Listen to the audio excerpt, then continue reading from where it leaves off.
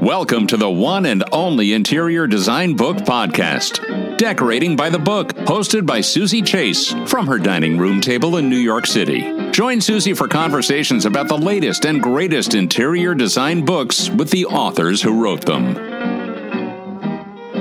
My name is Anjie Cho, and I'm the author of Mindful Homes, Create Healing Living Spaces with Mindfulness and Feng Shui. In the book you wrote, please consider and be curious about how to look through and beyond our typical doing mindset. This book is not an exhaustive to-do list, but an invitation to see, feel, taste, touch, and hear your home. Say hello and become friendly with your inner and outer spaces. Anjie, I'm thrilled to have you on the podcast today because I know nothing about the art of feng shui. The Chinese words feng shui translate directly to wind and water, I learned in your book.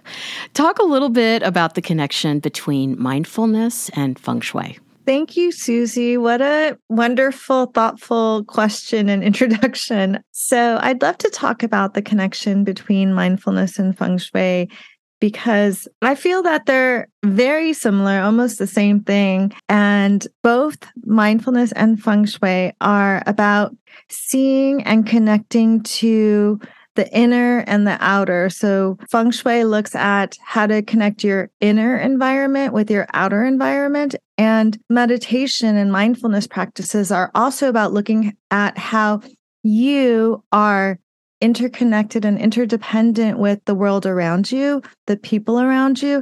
And so really, they're both the same practice in so many ways.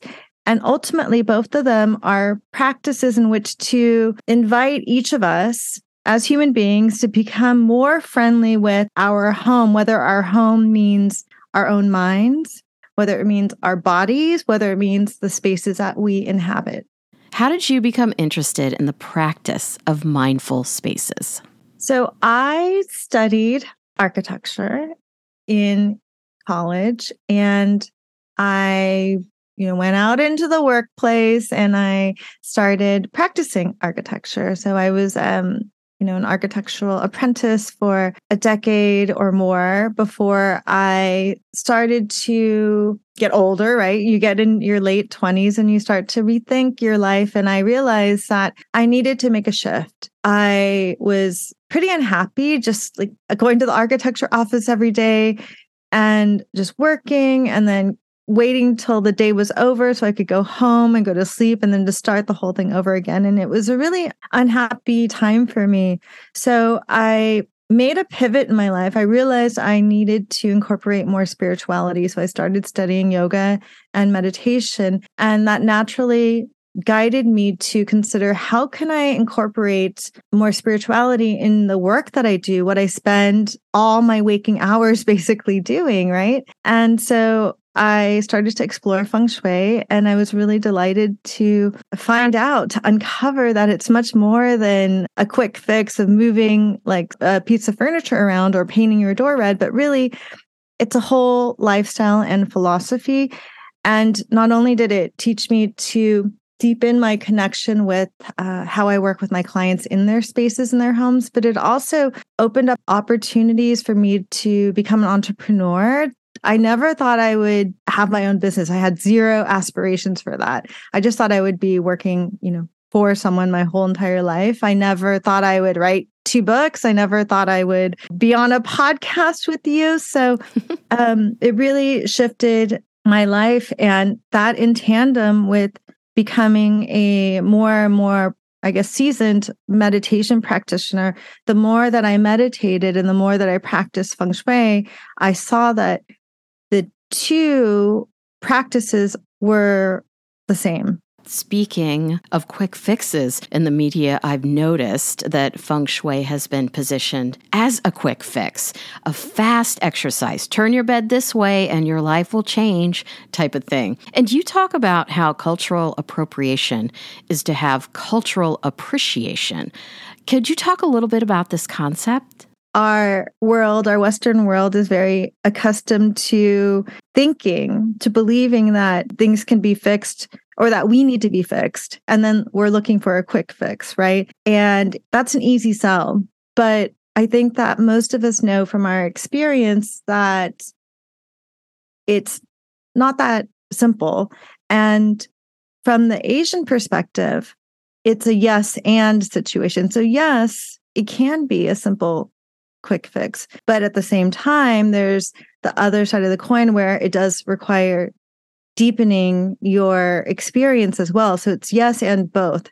So it can be simple and complex at the same time. And so I think that may tie into the second part of your question about the cultural appreciation. So in my book, I talk about how instead of culturally appropriating and just taking something and distilling it into like a listicle of things, how can we instead have appreciation for things that come from other cultures or other experiences and work with these practices with some kind of dignity. So that's really like what it's about. It's about not culturally appropriating, but instead appreciating and understanding and having curiosity. And when you make one change, like you talked about the bed, you could shift your bed and your whole life can change. That's like part of my story. But at the same time, so many other things have to happen as well. So it's a paradoxical way of thinking, and it's much more of an Eastern viewpoint. So I'm curious about the concept of a healing living space. You kicked the book off talking about the unseen flow of chi. What is chi? So chi is sometimes spelled CHI, sometimes spelled QI. The Japanese version is KI. And if you're a yoga practitioner, you may know what prana is. And those are all similar concepts in which it's looking at a life force energy, and it's inviting us, this concept of chi is inviting us to see that there is something beyond what is visible in the world. So acknowledging that we are not just our bodies and our homes are not just our homes. We're very conditioned to think like, oh, our home is totally separate from us. But if we think about it, it's really common sense to know like your experience of maybe living in a childhood home versus the home that you live in now versus like a really nice place you go to visit on vacation versus like you can imagine maybe like a really uncomfortable place that you visited. All of these environments create different sorts of chi, different life energy around you. So Feng Shui really looks at what is the chi of the space, what is the energy of the space, what is the life force energy of the space, and how it affects us as we inhabit it. A foundational principle of Feng Shui is the commanding position. What is that? So the commanding position is a way of outlining how you can set yourself up in a space. It's most important to apply on your bed, your desk, or your stove. Your bed represents you. Your stove represents your wealth and abundance and your resources and your health. And then your desk represents your career or your path in life. And so ideally, if you're laying in bed, sitting at your desk, or cooking at your stove, you want to be able to see the door to the room without directly being aligned with the door. So if we gave the example of the bed, you would probably be diagonal from the door or like kitty corner from the door. And ideally, you don't want to set up your bed so that when you're lying in bed, your feet are pointing straight out the door. And you want to have like a secure, solid wall behind you. So this foundational principle of Feng Shui, the commanding position, is really examination of how as humans, we are very, very frontally focused, and a lot of our resources, our old mind feels most comfortable when we are in a safe place, a secure place. So when we set ourselves up when we're sleeping in bed and unconscious for like 8 hours a night, and we can't see the door, our old mind is in a fight or flight response. And that in turn affects how well we can sleep. And this is the same for like our desk when we're working. If we're already stressed out, maybe a little bit working. I've been pretty stressed out lately working.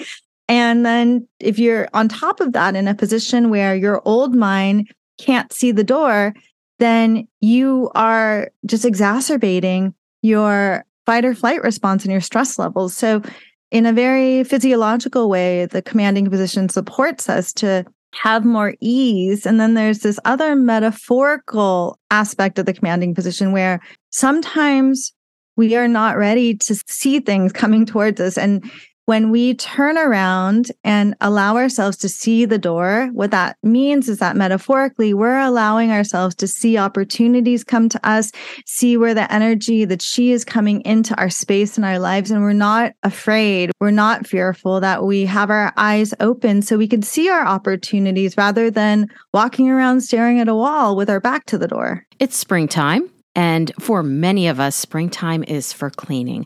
Talk a bit about the connection between spaces and objects in our home, specifically simplifying with mindfulness.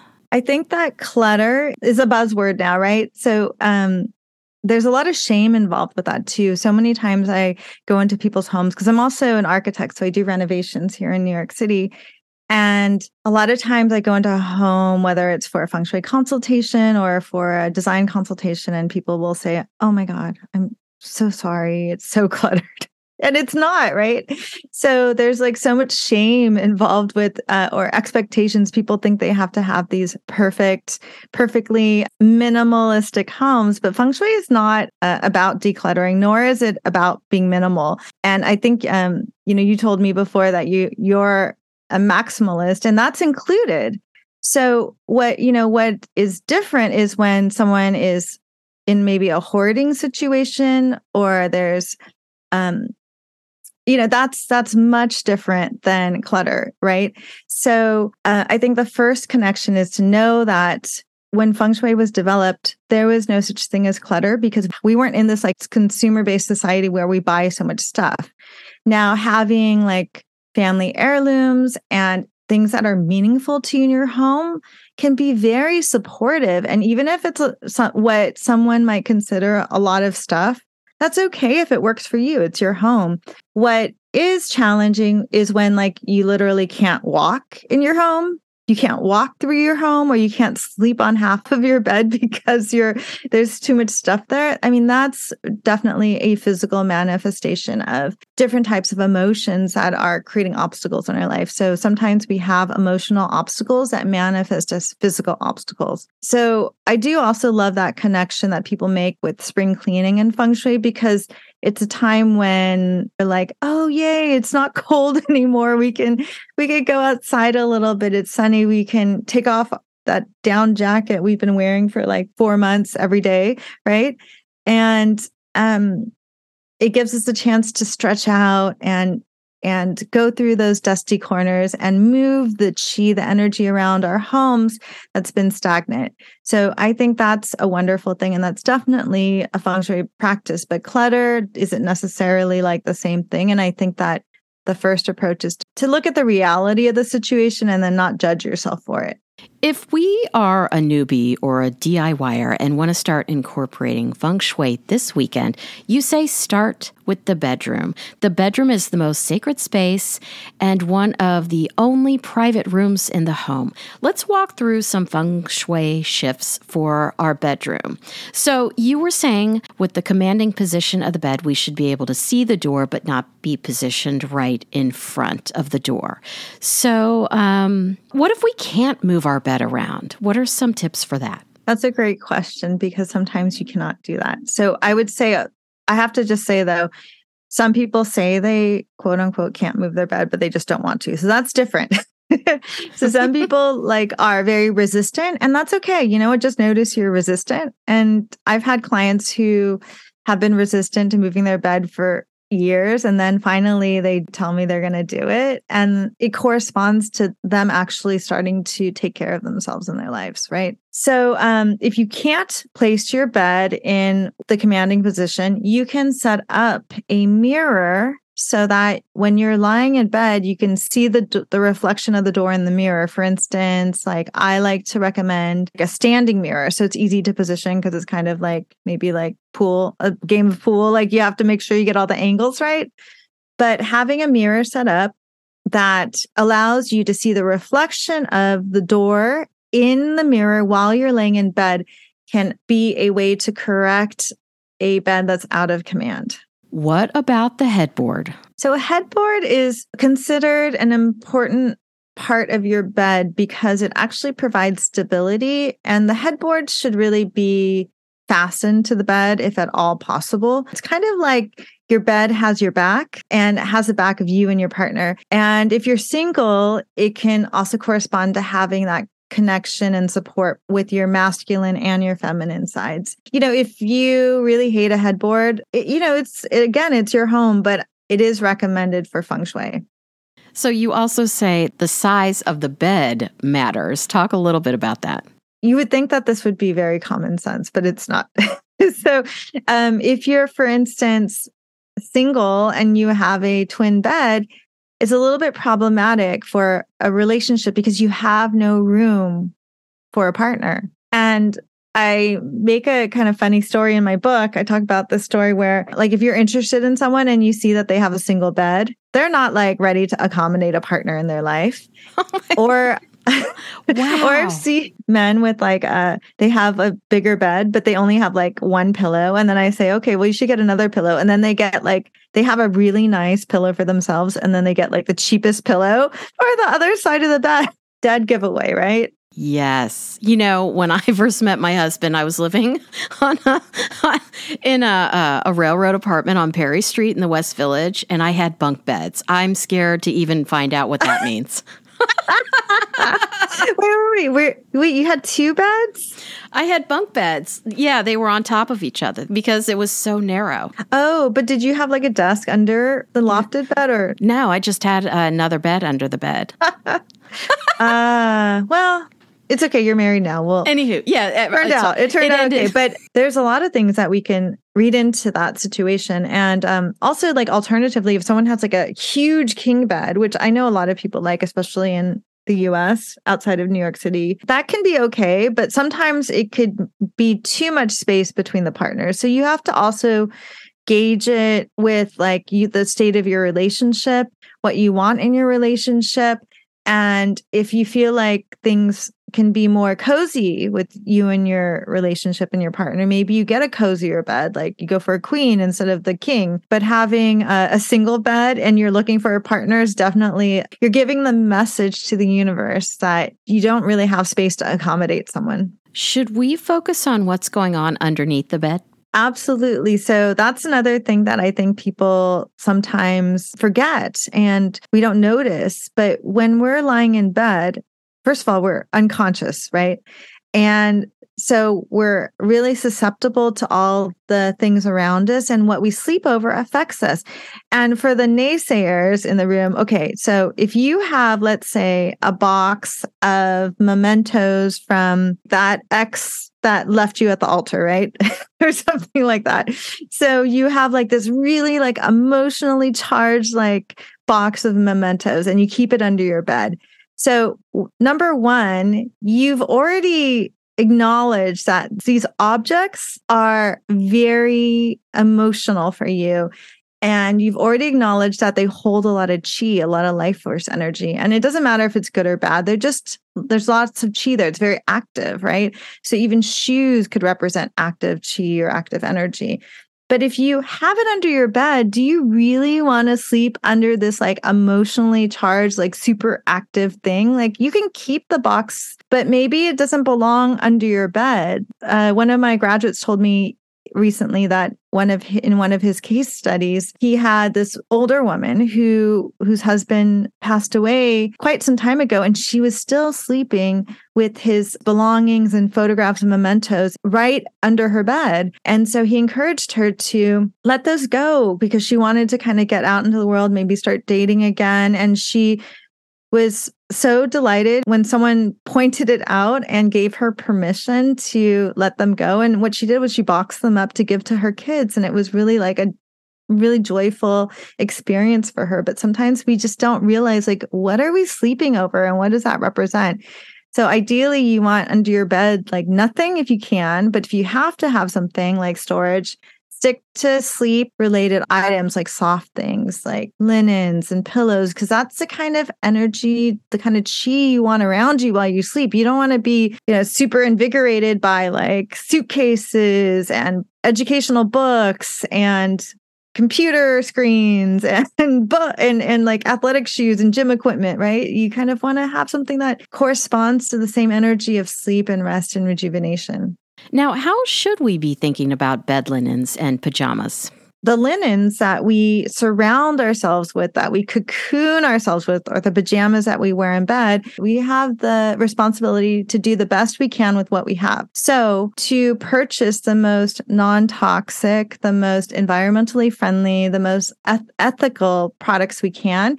And it's kind of a win-win because you're also bringing that life cycle energy around you. Like your skin is your largest organ. So if you have pajamas that are synthetic, that are made in a factory with a lot of pain around it, you're absorbing that chi when you're sleeping. Whereas if you can afford it, you do the best with what you can and treat yourself and buy the highest quality you can.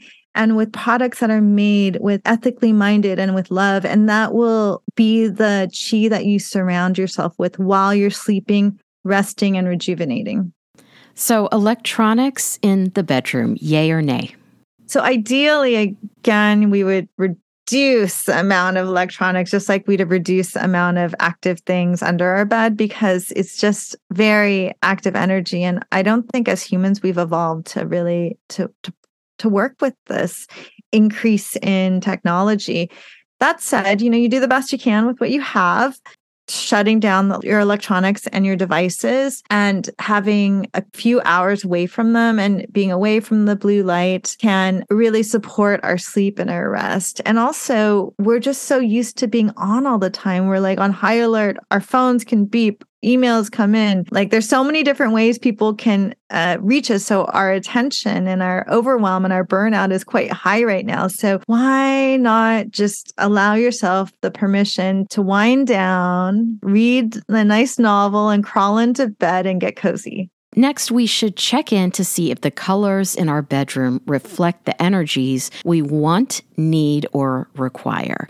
What are the 5 elements that will guide our color selections? It's like a foundational system in the Asian world, and it's also the basis of things like Chinese medicine, acupuncture, martial arts, feng shui, just to name a few. Even like Japanese flower arranging has these 5 elements, and they're earth, metal, water, wood, and fire. There's different ways that they can manifest or be represented, and one of them is color. And I think especially with people who are interested in their homes and interiors and home decor, color is a really powerful way to make a shift because we're visual people, right? Like humans are visual. So if someone wanted a more cozy bed, more stability, and they need more grounding, then they would need more earth element. And the colors are yellow, brown, and earthy tones. One thing to watch out for if you hibernate a lot and you're prone to staying in bed and it's hard to get out of bed, you might need less of those colors. If you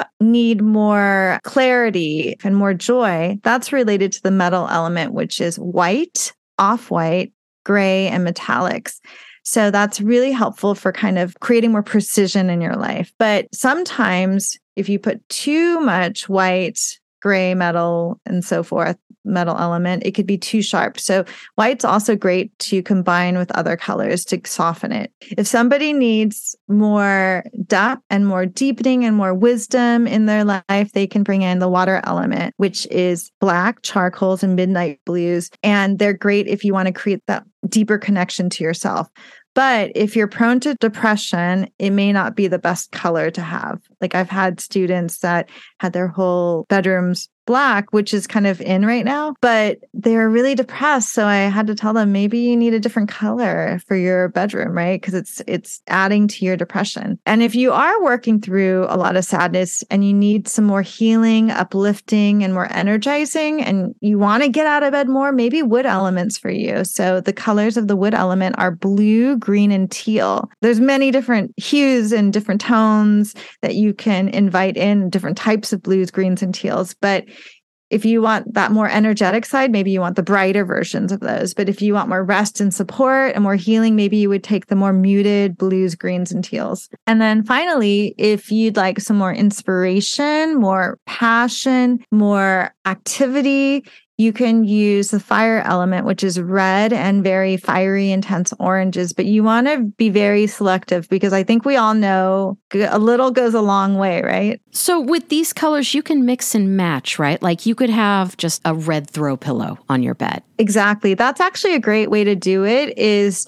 to just try adding a throw pillow or throw blanket, and to bring that color in your room, or a vase, or actually maybe you make your own piece of art that you try and you see how it feels, and so you can shift it. And yes, you can bring them together. It's not, you don't want just only like a metal room necessarily. Maybe you want metal, you need a few things. You want metal, water, and wood, or you could also balance all 5 of them and have some representation of all of the 5 elements in your room. Maybe a little hint of red somewhere, and then all the other colors as well, in a way that suits your style. Where can we find you on the web and social media? My website is anjiecho.com. That's ANJIECHO.com. And Instagram at Anjie Cho, same ANJIECHO. When we cultivate mindful homes, we can begin to see that the destiny of our lives and actions are intrinsically connected to all other living beings and everything around us.